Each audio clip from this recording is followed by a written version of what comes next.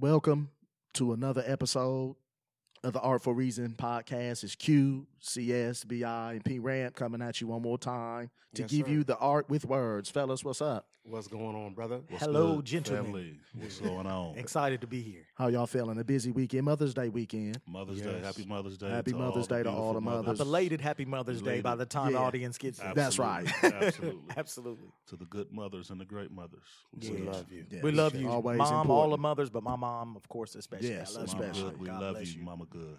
Mother Davis, we love Mother you. Davis. All of the moms Yes. Love Yeah. in all of America and the Our world. wives. Absolutely. My wife, that's a wonderful Yes. mother to our children. Yes. My wife, sister, who's the finest mother that sister-in-laws. I've ever seen. God bless you, Liberty. P. Ramp said it all. You said all the mothers. We could have All said the all mothers. of the. All That's of the, right. That sums it up. We just haven't been together. You We ain't just been on sums it these up. mics in a while, man. So we just, happy to be back. Absolutely. That's it. Happy to be back. Fellas, a lot going on in the world. But one thing we want to focus on today is the church, which we usually do. Mhm. And interesting situation in the world. We get a lot of the Christian church gets a lot of criticism. And some say that we don't do enough as the body of Christ, that we don't disrupt or make waves enough. And there are a lot of thoughts, a lot of different ways we can tackle this subject, but I want to give everybody an intro. And first of all, P. Ramp, if you could kind of steer us in a direction, sir, and then we'll go from there. Yes, sir. So when I think of disruptive, I remember back to my earlier days in school when, because I was talking or goofing off in class, the teacher would send me out and essentially say, hey, I can't continue teaching because you are a disruption. That is the negative connotation. But in this context, and for the purpose of this discussion moving forward, we wanted to look at the power of the gospel to disrupt what is not good, right? So it's talking essentially from this thought, if everything around us is negative and everybody's doing negative things, what do we have? What message do we have to disrupt the negativity? I think about Jesus when he talks about you're the salt of the earth. We are a preservative. Right. What are we doing to ensure that everything that is going down, right, is prevented by the message of life, the gospel that we have? So that's what I think of when I say disruptive information. When we talk about disruptive information, we have the word of God. We have the message of hope and eternal life. That disrupts whatever negativity society tries to force feed us. That's good. I like that, P. Ramp. And as I was listening to you when you were talking about it, I thought about the flow, right? The flow. So if you think of, just a calm day on an ocean or a beach, the rivers just kind of flow. But when there's a disruption, then, that's when you will have, say a tidal wave, or you'll have, whatever thought you have about water. When there's a flow and it's disrupted, I think there's a flow of negativity, right? I think when you listen to music, when you watch the television, when you read the news, when you get on read the newspaper, when you get on social media, whatever, what you see is a constant flow of negativity. And so to just kind of add to your point, just a little, not that it needed it, I think about John the Baptist, man. When John the Baptist showed up, he was a disruptor of the flow of every single thing that had been going on, not just in the world, but even amongst the believers. Yeah. He was a disruptor. The he prophets were was. disruptors. Absolutely. They were, there were certain prophets who came around, and every time, the kings would see them, they're like, man, here you come doing what? Disrupting. You always prophesy bad, man. They're like, just get away from me. If you can't prophesy something good, get away from me. Yeah. They were disruptors. Jesus was a master disruptor. He came in and disrupted every single thing that you thought you wanted to do. And so I agree. I think that we have a responsibility in the flow of negativity that we see, because negativity is flowing so easily and so properly and without resistance. It is flowing without resistance that we have to be disruptors of that message. And the way that we disrupt is through the gospel. So that's definitely a great point, sir. Absolutely. Good, B.I. When I heard P. Rant preach this message on a Sunday morning, man, it crystallized for me what we have allowed to become the status quo for quote unquote Christianity, which is basically going along to get along, go with the flow. You don't want to hurt anybody's feelings. Love is fuzzy. Love is welcoming. Love is accepting. Love is making people feel okay.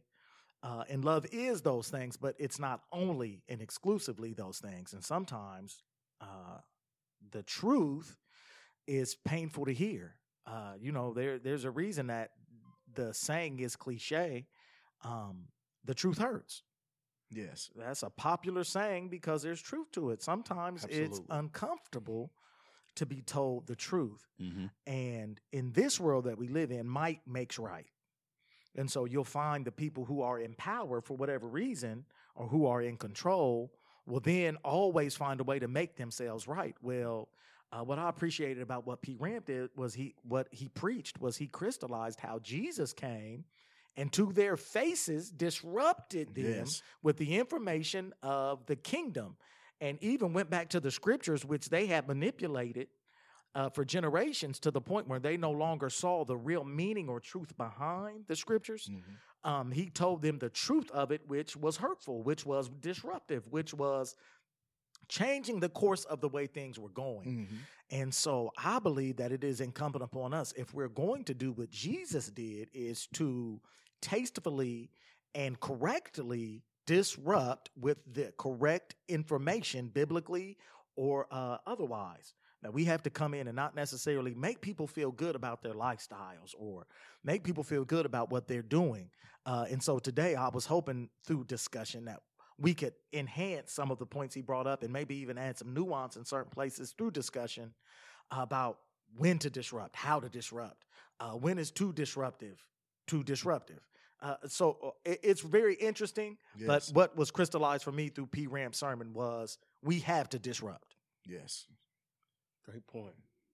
I agree. I feel like what we have been witnessing over the last several years, and let me just be clear, this is not just based solely upon one's political underpinning, like what political party or ideology you espouse. This permeates every aspect, every facet of life.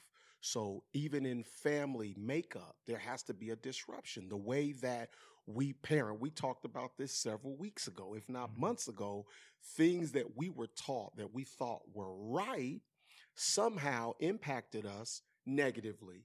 And what we've learned to do over the course of years and study and just doing things differently, we had to be disruptive based upon our own upbringing. Okay, this was right, this was wrong. And so I think to your point, C.S., when you talked about when we are to be disruptive, I want to be clear. We're not talking about just tearing stuff up and breaking people down. That's not the goal. Right. The goal is for something to evoke change in your existing behavior. Yes. So if I'm always doing what I've always done and there is no disruption, I don't see a need to change, right? But where the gospel comes in, the gospel is like a mirror. We hold the gospel up. The mirror actually shows, hey, you got something on your chin. There's a speck. There's a hair out of place, or you've got a spot on your clothes. That's what the gospel does. And what does that do? It disrupts our current lifestyle and says, hey, there's some things that you need to change. And so when we talk about disruptors, this is not something that is foreign. Everything that we enjoy now comes from some type of innovative disruption. True. Right? Yes. So cell phones was a disruption to landlines, right? Yes. Cryptocurrency, I talked about it before. The way that things are being done are done because of what? Necessity. This culture, this system needs to be disrupted. That's right. Because I think we all understand there's something inherently wrong when we see people murdered on body cameras and no one says anything. Yeah. Right? We see something inherently wrong when people go to church for years and years and years and follow a person who's got children out of wedlock and who's not doing, that pastor needs to be disruptive, not just to be disrespectful, right? Rebuke not an elder, but to treat him. But listen, the word of God is disruptive for any and all of us. You don't get a pass just because you're in a position of leadership. That's right. Right? Absolutely Disruption not. is disruption. Change is change. And I think about what Jesus said in Colossians 2 when he talked about taking the handwritings and ordinances that were against us and made an open show. He disrupted the whole penal code of sin, right? When he said, I will take all of your sins, right? Throw them into the sea of forgetfulness. So when we talk about disruptive information, I think it's important, imperative for us to share it, the truth in love, but more importantly, we got to share it. Yes. It's information that we have to get out. Yes. Well, I Absolutely. think you make some wonderful points. Yes, you did. And to contrast with our mission compared to some of the other disruptions Yes, sir. that have been widely accepted over time is when people think that something is a progression or an improvement. Microwaves, they may have been slow to embrace microwaves as opposed to ovens, but when you show them you can prepare a meal in a fraction of the time, then people began to embrace it because, okay, I see where this improves my life. This is more convenient. Right. This is fun. This is better. You give me more time. Like, I can see how this benefits me. What makes it harder, though, is when we say we may need to regress, when we might need to take a step back. Absolutely. When Jesus came and said, it was said an eye for an eye, but I say, turn the other cheek and let him smite the other cheek like he did. Like, okay, well, I was cool with killing who, if you shoot at me, I'm going to shoot back. Right. But now you're telling me to take it. That seems like that's different. That's a step backwards. Now, if you had said preemptive strike, Jesus, I can kill first, I might have accepted that disruption because it's progressive to me. It's a little better. When it's harder to receive, when it takes away from the conveniences, from what you think is beneficial, from the comfort, something that doesn't emotionally feel good, we are more reticent to accept it. And that's what got John the Baptist beheaded. Yeah. That's what got Jesus crucified. Yeah. That's what got the prophets murdered. Yeah. That's what got the apostles martyred. These are the things that happen when it's not necessarily a progression from the natural standpoint, but a spiritual standpoint. It's progressive, but it's regressive in the natural. Right. And that is what makes people more resistant, and that's what makes these disruptions not always well received, because we have to make it clear. When you begin to disrupt for Christ, you are going to be resisted, you're going to be rebuffed, you are going to be resented, and you're going to be attacked. So we had to make, you're going to be vilified because you hurt somebody's feelings. They came in here and you hurt them. They were so upset by it and so offended. But that's another part of the discussion we'll have to get to. Sure. Is how we do it with as little offense as possible. Yes. No, that's exactly right, man, and that's such a profound way of looking at it. I think that disrupting the culture, disrupting the church, just whatever disruption that you're talking about in whatever context you look at it, the issue that we have today is that Jesus's message and his methodology has been hijacked, right? So when we try to understand Jesus in the context of Scripture, it's been totally hijacked because so many churches are opposed to disrupting. As we said earlier, they want to, just kind of get along, and they portray love in a way. I think Jesus was the greatest model of love, but he wasn't walking around just smiling and shaking everybody's hand and kissing babies. Absolutely He was not. disruptive. He was getting on everybody's nerves because he disrupted the way that they were interpreting the law. Yes. He disrupted the way that they were treating each other as, Jews, as, people of God, as it were. So again, I think the main point that I want to make, or before I even make that point, is just that, as the church, we are the church. We love the church. We are not in the business of bashing God's church. That's not what this is about. But it's just more so kind of illuminating certain differences that exist, right? So if you take the issue of homosexuals, depending on what church you go to on what day, you'll hear one preacher condemning it. Saying that, they're all going to hell and calling them every name that you can think of. And then you'll go to another church on that same day and hear, maybe from a gay pastor, a gay bishop, and then go to another one where maybe the pastor's not gay, but they affirm them and say, we have to love our brothers and sisters and you're welcome here. And maybe they'll have rainbow flags all over the community. So as a person, all over their building. So as a person who's a believer, as a person who, or maybe not a believer, or a person who's searching, the point is we're seeing Jesus being presented in so many different ways and his message being misconstrued or thrown out in so many different ways that you don't necessarily know who to follow. You don't know which one of you is the right way. So the understanding has become disrupted because we're not even consistent with the message of Jesus, depending on what church you go to. And so there is even a disruption in the presentation of Jesus. And if we can't come to an agreement on who Jesus is and how he would handle these situations, we're going to end up in chaos. And I think that that's where we, as the Artful Reason, want to bring clarity and try to present Jesus in a way that is as close to the scriptures as it possibly could be. He was a disruptor, and the way that he loved was so different than the way that in those days the Jews were used to seeing love, right? They're saying, don't heal on the Sabbath. Like, you got to stick to the Sabbath, man. You don't do anything on the Sabbath. And so Jesus had to point out their hypocrisy. He had to disrupt their thinking, man. Listen, so you mean to tell me if one of your animals had fallen over or you wouldn't go get him on the Sabbath? Stop that. Like, so we have to present the truest Jesus without our filter, without our interpretation, but just present him as the scriptures say. Yes. And until we do that, we're going to have a whole bunch of, and that'll probably always be with us, I guess, but there's always going to be a whole bunch of different interpretations of who Jesus is. But man, people want the truth. And when we give them the truth, it will disrupt the flow of negativity that exists in our society. Good. In response to that, I say there are many different interpretations of Scripture, but only one meaning, which is what God intended for us to run with. And so I was sitting here thinking about this notion of disruptive information, right? And how we as people of God, as followers of Christ, disciples of Christ, are called to be disruptors.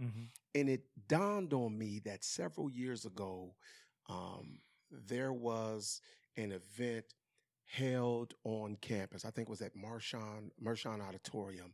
And for most of us who've been around for any length of time, we know that Chicago, New York has always been a hot spot for murders, right? I think we were here talking a few months ago and it was like 49 or 50 people who were killed in a weekend. Yes. Well, the reason why I bring this up is there was a group of individuals who were known as disruptors.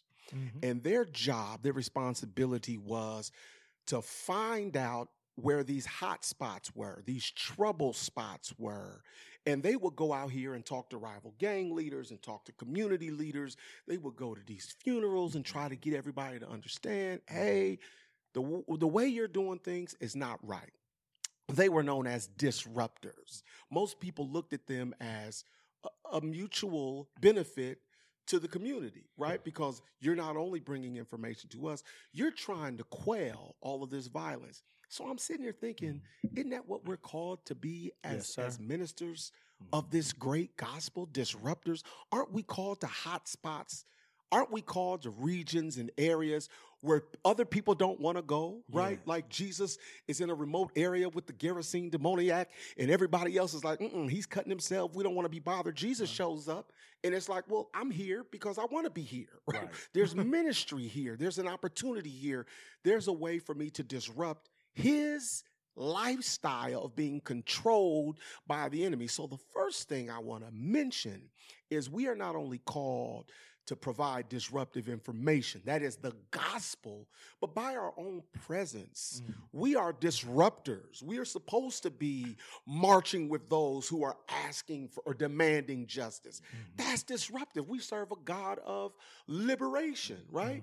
And so when we think about how important it is for us as the church, and I'm speaking specifically of the church because there are a lot of people who have a lot of negativity to say about the church who are not a part of the church, right? Yeah. And what I'm saying is, I don't think it's appropriate to No. talk about something that you're not Don't a part really of. know about.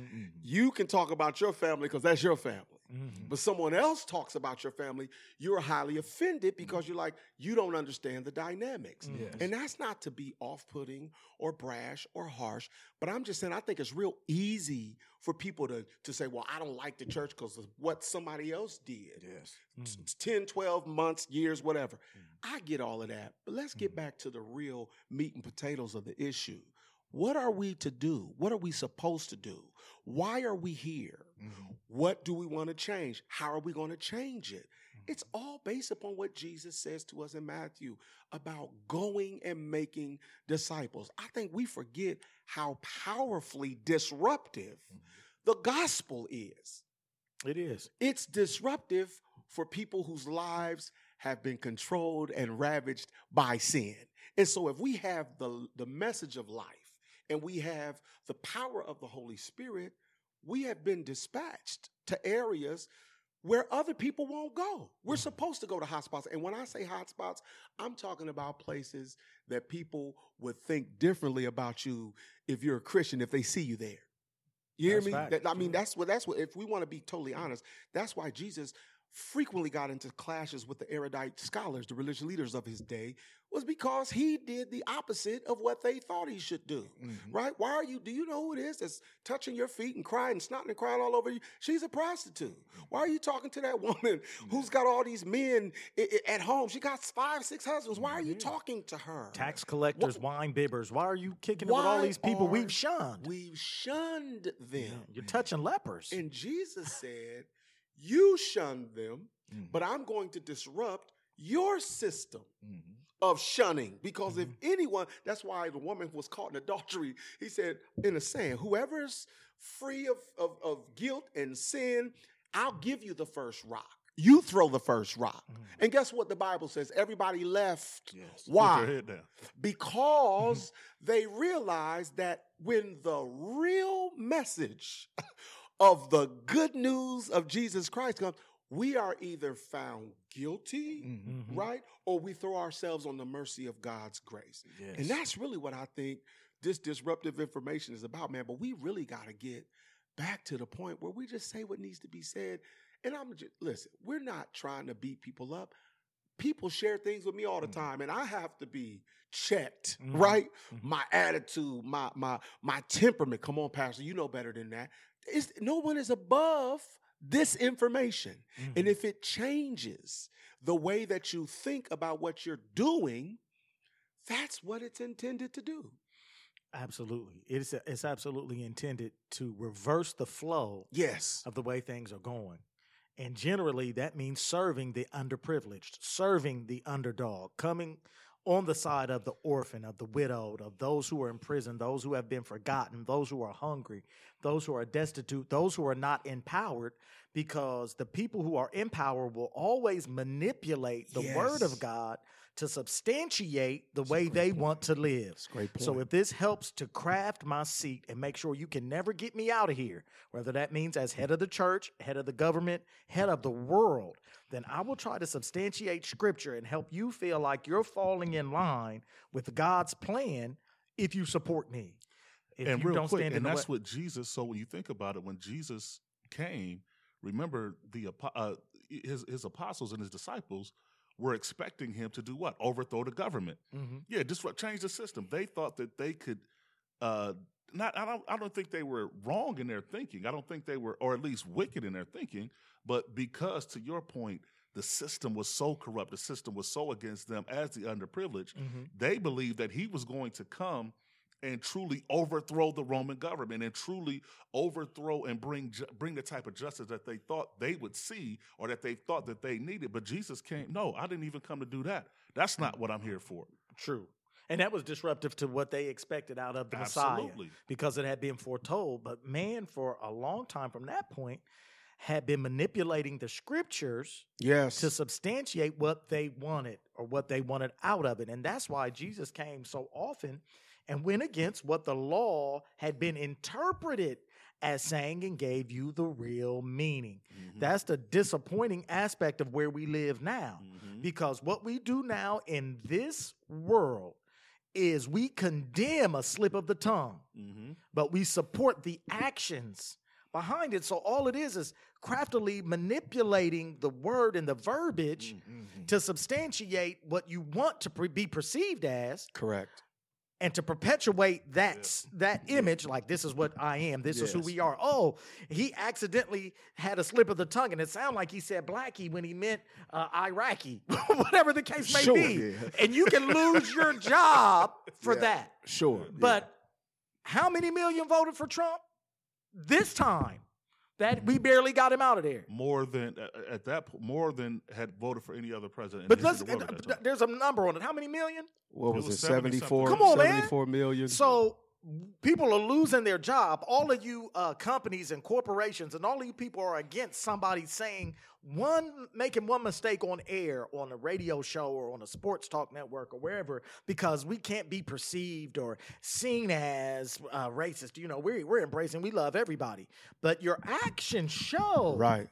your heart and your intention, and you have rendered the very words you speak to none effects. And that's what Jesus came and did and said, listen, your actions and the way you are interpreting these scriptures is rendering the word of God to no effect. Right. It's like you're trying to find a way not to take care of your mother and father. Right. You handle the word craftily. Remember the scripture? I don't remember the exact scripture, but he was telling them there was a way they had interpreted the scripture and Yeah. manipulated it to where now if your mother and father do this, then you don't really have to take care of them like that. You strain at gnats, but have no problem swallowing whole camels. Swallowing camels. So it's a disappointing aspect of where we are now, and what Jesus came to disrupt was what they have put in place and in power is to keep who's down, down. Yeah. And to keep who's up.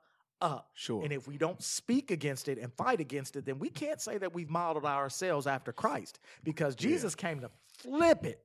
He flipped did. it, and he Yeah. died as a result. But they didn't know that that was just the beginning, Sure. that he was coming back and was going to Absolutely. empower us to do greater things than he did, as he Right. said. Yeah. And so we have to get about the greater things. Who can do what's greater than Christ? But there's so many of us Sure. that we can do the greater, and that's what we have to be looking towards. I think about what you just said, CS, and it's powerful because that's what Jesus taught, Mark 7:8, teaching for doctrine, Mm-hmm. the doctrine of men, Mhm. rather than the doctrine of. That's how people have gotten in trouble. Mm-hmm. And then he said in another place, "You honor me with your lips, But your heart, but your heart far from me. is far from me." And so I think that's why, back to an earlier point that you made, BI, there has been a disconnect between the presentation of the historical Jesus.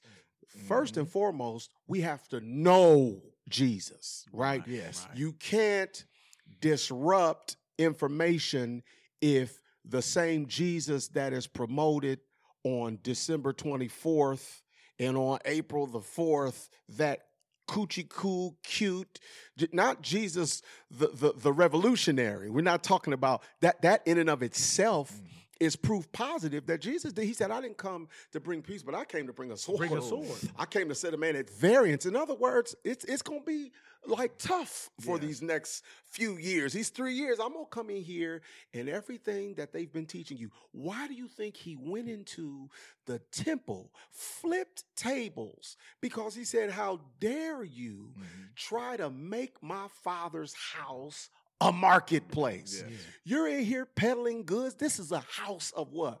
Prayer."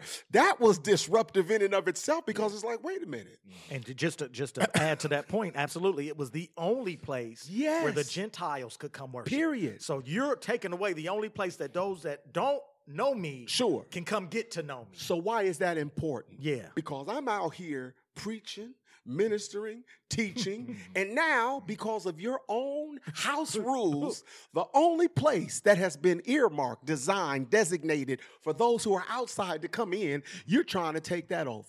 I'm not having it. So he disrupted their service, disrupted, threw all the change and all the money out, got all the animals and let them go. He said, that's not what this is about. So we are in the same vein. We have to use that same vim and vigor when it comes to propagating the truth of God's word. Mhm. And I believe, this is just my own personal belief, I think more damage has been done because people refuse to accept the individual mandate to be a disruptor where you are, right? Mm-hmm. So nobody can do everything, but everybody can do something. Right. And you might be saying, well, Pastor, how am I going to disrupt? When they're telling dirty jokes on your job, disrupt. Right? Mhm. When you see someone do something that is anti-God and anti-Christ, you have to speak. Don't laugh at these jokes and blah, blah, blah. When you see someone who is confused about a scripture or being led astray, or you hear somebody say, oh, well, my pastor teaches us that's not what the Bible says. And I know I'm going to get some pushback. Oh, but you're not their pastor. Well, that's part of the problem, right? And it's fine as long as it doesn't affect or offend you. But we're not talking about personal offenses. We're talking about the word of God. We're talking about truth. And you said it earlier. You said the truth hurts. Mm-hmm. And who among us does not demand truth? We may not like it because it's disruptive, but what's more disruptive than a lie? Well, the truth is disruptive to a lie. That's right. And if you set up a house of lies, then Donald the Trump. truth comes in and it's not welcome. Sure. Because it's like, man, this is getting ready to tear up everything we QAnon. do. And that's once again, Jesus, John the Baptist, we Sure. set up this house of cards. And he's about to kick this over.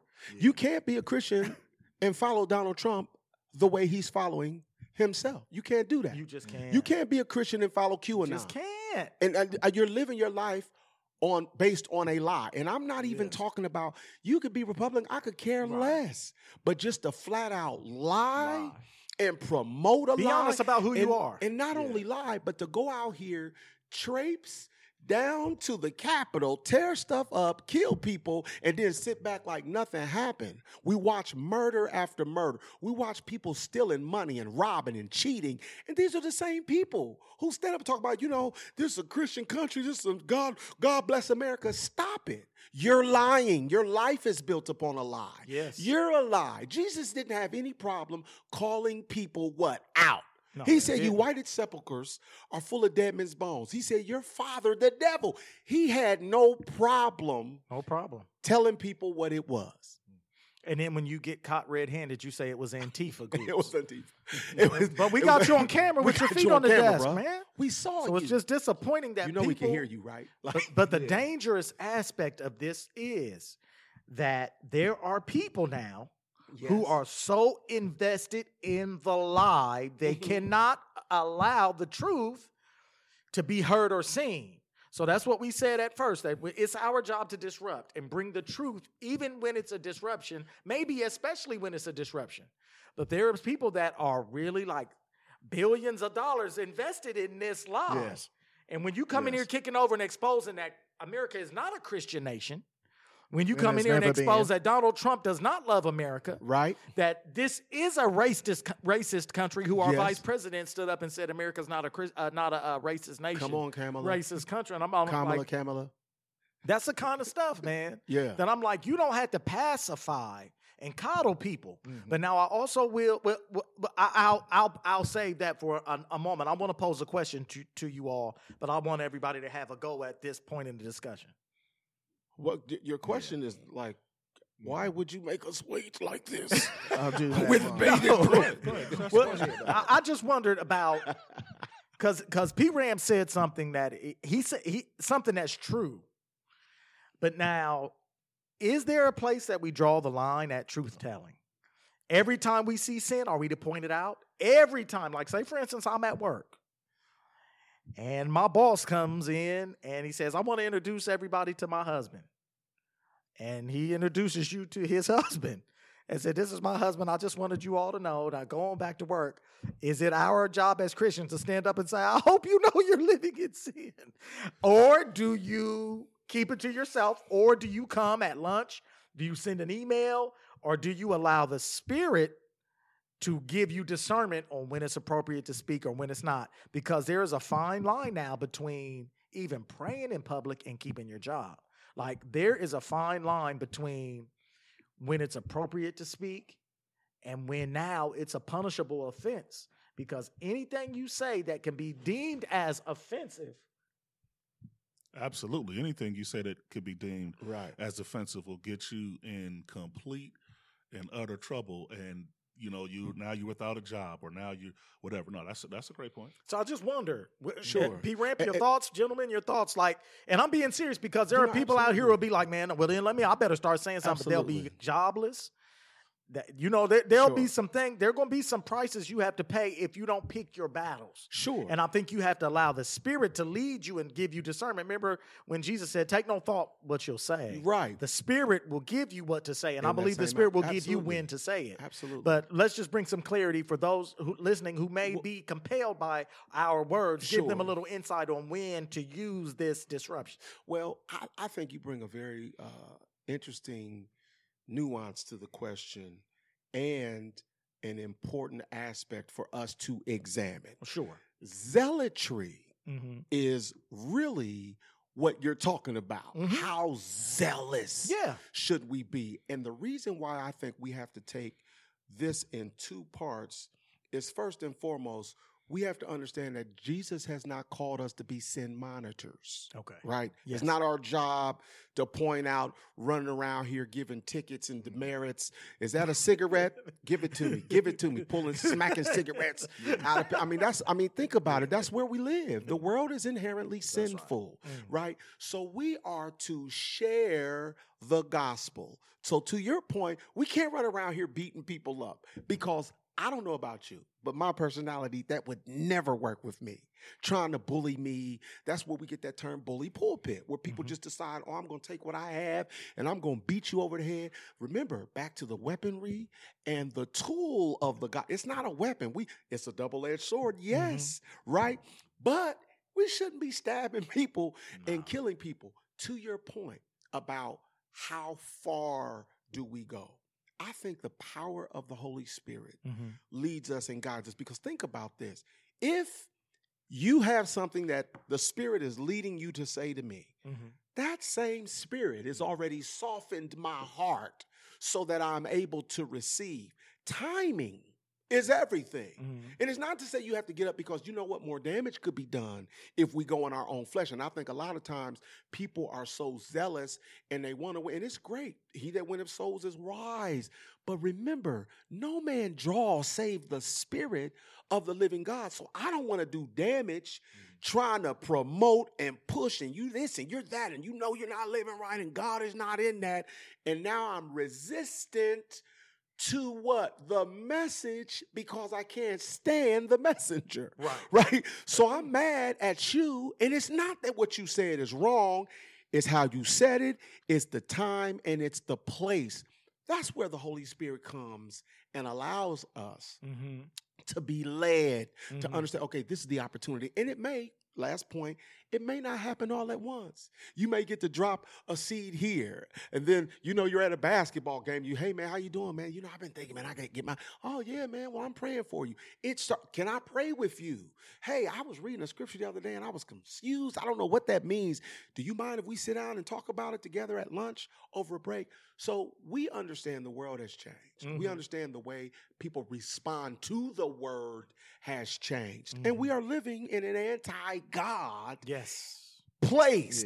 This is anti-Christ, anti-God, anti-gospel, because it ain't it's anti-Christ specifically. Because you can do anything to Vishnu or any other god. Don't say Jesus. Period. Yeah. And so I'm wondering something. Go ahead. So what we have to learn to do is be wise as serpents and harmless as doves, right? That's Bible. So we just got to make sure that we're being led by the Spirit at all times. And I know, I'm gonna be honest, I've not always been led. Sometimes stuff just annoyed me. Man, why you? So you drinking again? Like, and then the person's like, bro, I got a problem, but you have condemned me.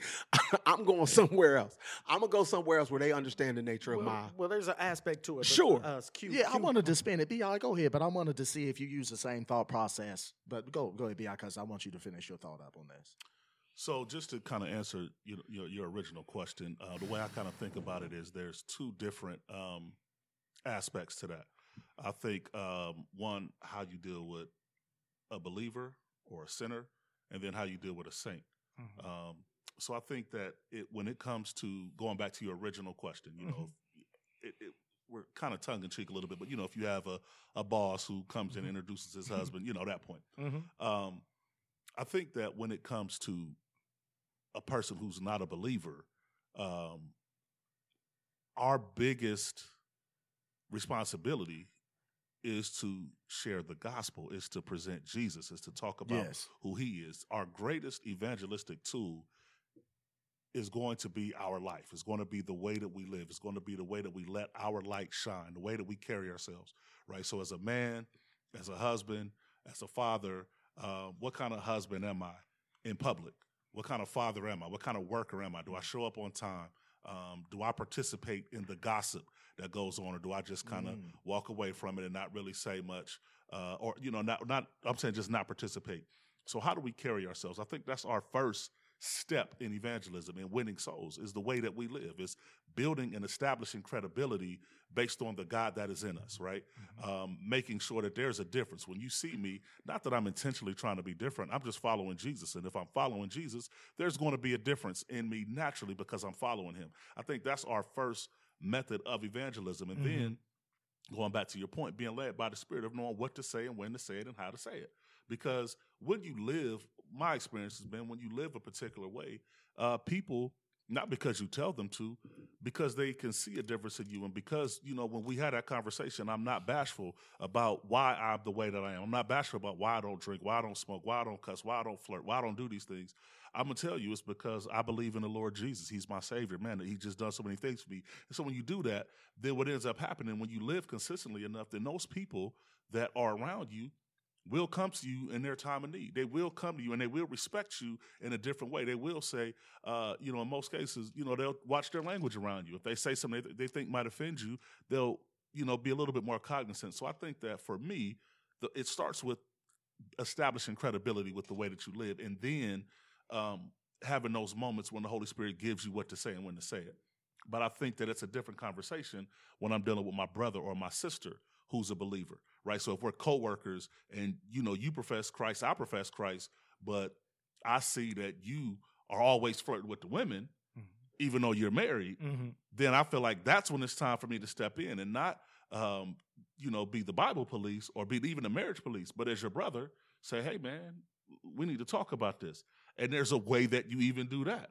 And I think that that's what is the practical approach I think that we should take as believers in disrupting. I need to disrupt what you're doing, sir, because you are a believer. You do have a wife. I know you love her. I know she loves you. And I know that this is not representing the Christ that you and I both have established that we believe in. So I need to disrupt what you're doing, but I'll do it in a way that you can receive it. I always ask my people, do you want to be heard or do you want to be understood?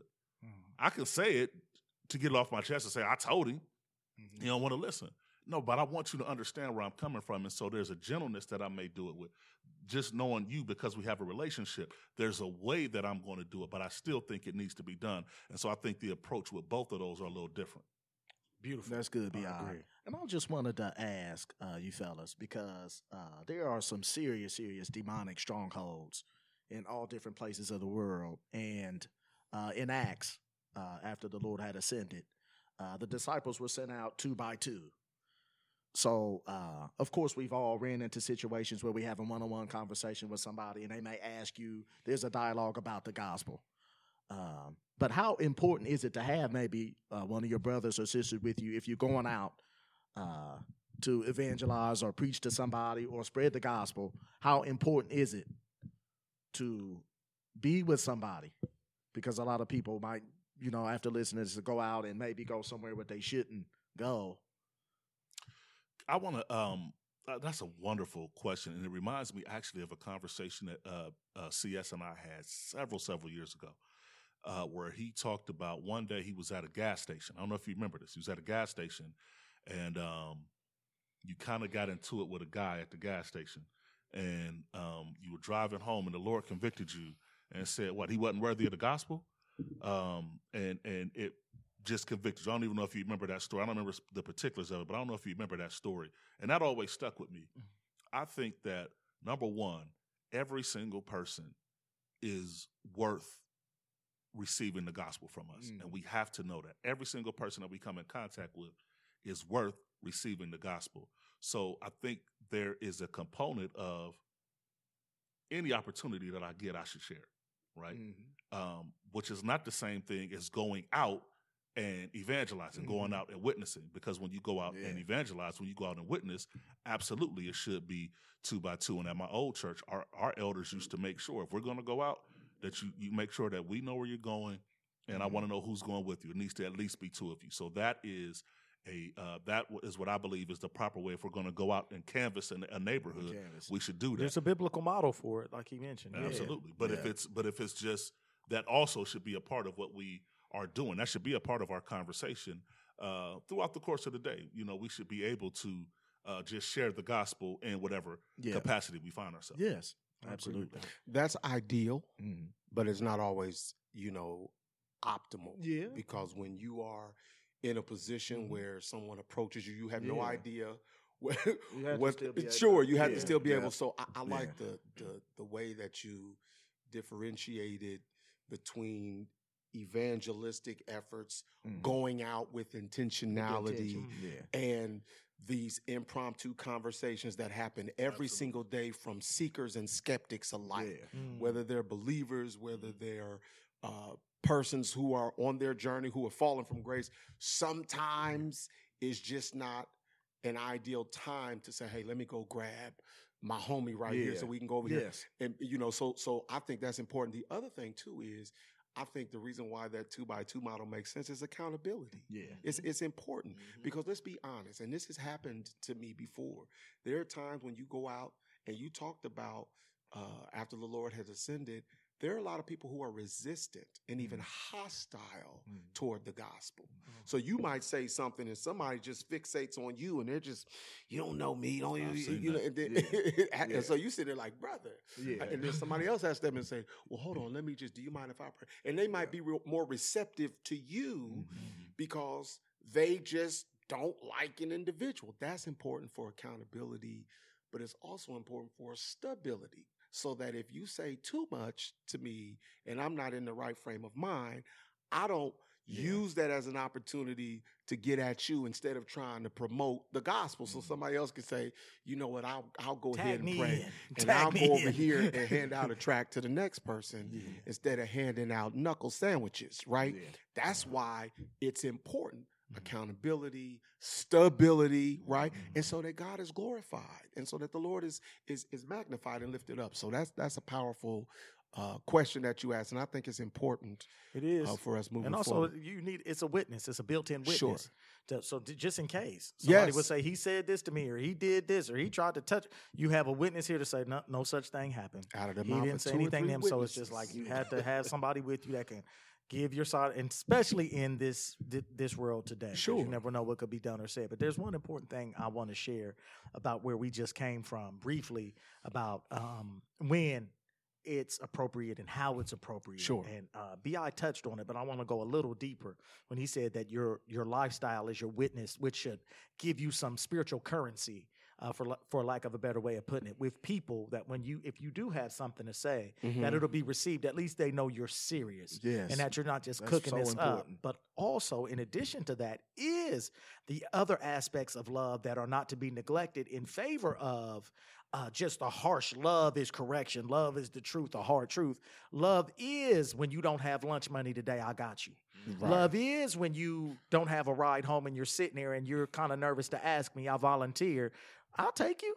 Love is if your kids need something and I can do it, I try to do it. Love is going the extra mile. Love is asking you, are you okay? Because you seem down today, and can I pray with you? Or just if prayer will make you uncomfortable, I just wanted to check on you, wanted you to know I noticed something's going on. So if I can do something for you, let me know. It's an investment of love. Yeah. It's the love that is tangible, that can be felt. And Tim and I had a discussion about this, about a private matter, about love isn't really love from a distance, because Right. you can say, man, I love them, but I don't mess with them. It's not and love. that's not real love. And even if it's for you think it's for your own good, like, man, I'll just keep a distance but I love them. But how do they know you love? They love you. Can they feel the fact that you love them? Can they experience your love? Now, I'm not saying there's not any situation where you shouldn't love from a distance, but I think that after a while, if your love isn't made felt, isn't made tangible, isn't made expressed, again, even if it's, I'm not here to receive love back. I'm not necessarily trying to love on you to get love, but I want to stay invested enough in love that if I ever need to do something that the Spirit leads me to do, I've got enough natural collateral as well as spiritual. Sure. That I've put food on your table, or I've given you a ride, or I've been that ear or that shoulder. I've given you something where you know I'm in it with you for real. So that if I have to correct you, or I have to say, man, listen, I don't know how well you're going to receive this, but bro, man, I heard the way you were talking to your kid the other day, man, and it just broke my heart.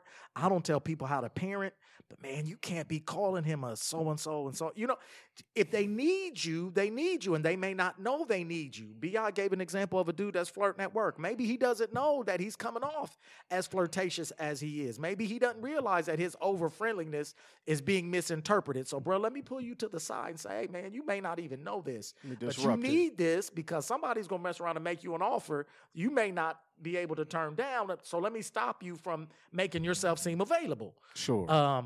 Those are the kind of things that I think we have to be sure to stay invested enough, not only in spiritual ways. Well, I pray for the whole office when I go home. No. Do they know you love them? Do they know that if you left, there would be a void here because he really loves us for real. He looks out for us for real. And that buys you some collateral, not only spiritually, but naturally that, you know what? I know it comes from a place of love. So even if I don't like it, I'll receive it and investigate it and I'll give it some play because he loves us or she loves us for real. That's a great point. And so I think, that's a great point. I just wanted to say this. Mm-hmm. So sometimes our lifestyle, talking about collateral, doesn't have the same impact that we would hope that it would. Right? Because some people look at that and say, I can respect you because I see it. Other people look at that as a pinch point and say, well, you're not better than me. Right? How dare you? So that's where in each instance, that tangible love comes into play, right? So I'm not trying to be a certain way so that I'm better than you. That's not what this is. Right. That's for collateral's sake, so that you know I'm practicing what I'm preaching, right? I'm living the life that I sing about, preach about, teach about, and so forth. The other point is, if for any point or any reason in your life you think that anything that I'm doing is an ouchie, it's a pinch point to you. Like, yeah, you always talking about, I know I'm not perfect. Like, listen, bro, I love you. It's tangible. I want you to feel what I feel about you. Forget about everything else. You can feel my love because it is a tangible takeaway. You made a great Real point. Love is a tangible takeaway. That's vital. That's vital because, like you said, there are times when you living different does make you seem standoffish or isolationist. Or I notice he don't ever laugh at the jokes. Who he think he is? You don't mess with us. Yeah, like he don't mess with us like that. You're right. And so, but giving the other forms of love can bridge that gap to say, listen, I don't do that because I'm better or that I don't care about you all. But those kind of jokes aren't funny to me because this and so. Sure. So I've had to do that. I've had to do that. We all have, bro. With with that same issue with some people that I, was close to and I'm still, fairly close with, about just different things like, I don't remember the specifics, but maybe it was like, it would be pictures of women or, videos. And as soon as they, get to that, I'm moving. I'm going to another space. Or I might just leave. And so, people got upset like, man, why you? And I had to say, man, listen, I'm a believer, but I'm not. It's not about being better than you. This is my defense. Like I'm human like you. I'm a man just like you. I see what you see, and it affects me the way that it affects you. But I'm trying to live different, and sometimes it does take making that distinction. Like, bro, I used to struggle with that. That's something that I'll have to fight every single day. Like, I'll never be that delivered. Where so I think that's a great point. That there are times that. Again, the way that we live will be an offense to somebody. But to your point, we got to love them enough to not feel like I'm elite, right? I don't feel like I'm elite, and I don't want to come across as I'm elite or I'm just more saved than maybe the other. It's just, one, I really do honor the Lord. I really have a reverence for him. But two, I still have struggles, right? You could put me in a room full of 100 pounds of weed, and you leave me there for a weekend. You're going to come back, it's going to be 100 pounds of weed there. That's not a temptation to me. Right. But if you put me in a room with, 100 naked women or, videos, a DVD, a room full of, I can't get out this room and this is going to be, some porn on this. It takes a different type of strength. It takes a different type of strength. And I can't say with confidence that I'm going to survive that. You know what I'm saying? So I know what I've got to do. I've got to isolate. I'm not going to do that. And I think that I'm not afraid or ashamed to share that with people. And I think that we've got to learn as believers when we get in those moments where we are different. Not that we got to explain every single thing, but no, my love for you, I don't have that much pride. My love for you, listen, let me make sure it's crystal clear. This is why I do this, or this is why I don't do that. This is kind of why I stay away. This is why I don't go to that. This is how I feel about alcohol. This is why I don't drink. It's not always just about the spiritual component. Addiction is in my family. Mine too. All the men in my family at one point or another were addicted to something. So for me, it's just not doing it. It's not just about, well, I'm a believer and I'm just looking down on you because I just can't. But no, it's not that at all. So I think those are wonderful points. Yeah, good points, BR. Good. That's great. And as we wrap up this episode, I think we have so much more to unpack. I think we should revisit this, but I kind of want to hit on, if we will, the Christian that has lost, or the person has lost their zeal or their passion for witnessing, that they felt like they've been in a battle for so long, and they just lost that fight. How do you rekindle that flame? Maybe that's something we can touch on next time. Any final points before we end this episode, fellas? I'm good. Okay. I think it's been said. Yeah. All right. Great episode. Great All right. episode. So let's And finish interesting lead Very. into next episode, right. Q. That's going to be interesting. All right.